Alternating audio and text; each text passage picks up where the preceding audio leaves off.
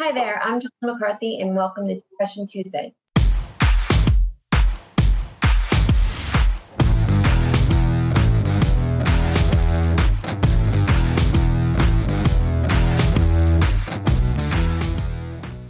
Each week, Two Question Tuesday answers randomly picked questions submitted by our clients. Answering this week's questions, we have with us Bill D'Angelo, Managing Director of Focus Wealth Management, and Mike Zani, Director of Financial Planning. Good morning, gentlemen. Good morning, Joel. How are you? Good. All right, Mike, our first question is from Brian in New York. What's the best way to talk to your parents about estate planning? So this can be a really tricky topic, and we get questions about this all the time because generationally, people have a hard time sort of opening up and letting go of certain things when it comes to a lot of their finances and everything that's going on throughout their personal lives. So one thing that I always try to encourage with people is something.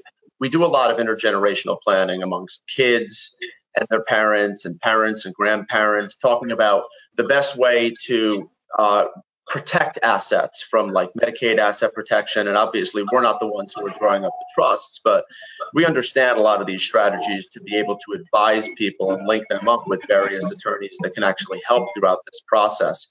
The best thing to do is to do it in a way that is not interrogating or really forthcoming, because you want to make sure that everybody in the family is actually on exactly the same page. Ultimately, at the end of the day, if you can do this in a really efficient manner with a lot of transparency, then it turns into a situation where you can save a lot of money and protect a lot of assets, both from asset protection plus tax efficiency with passing the correct assets down intergenerationally. We've talked previously about using 529 plans as intergenerational estate planning, passing assets back and forth, and all the changes that have gone on with beneficiary IRAs. So there's a lot of transparency that needs to be taken into account, but the best way to do this is opening up this conversation in a way that is just trying to understand a little bit more about those assets, how they're protected.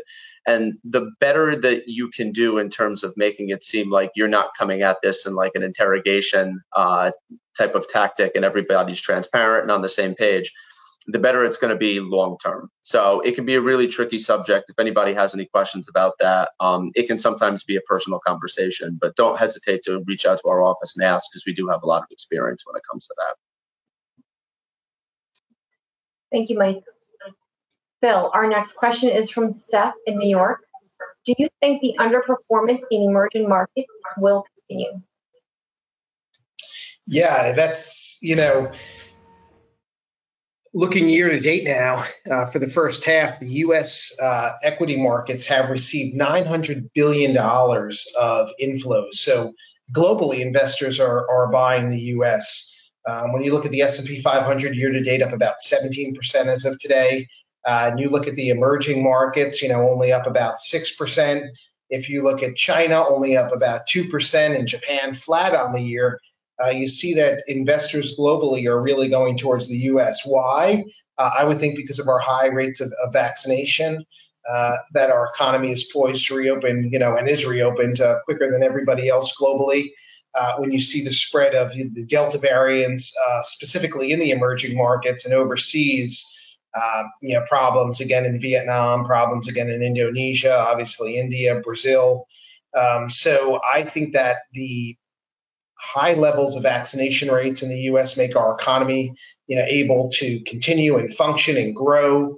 Maybe GDP comes down from the 9.5% forecasted to like 8.5%. Goldman Sachs had a report on about that this morning.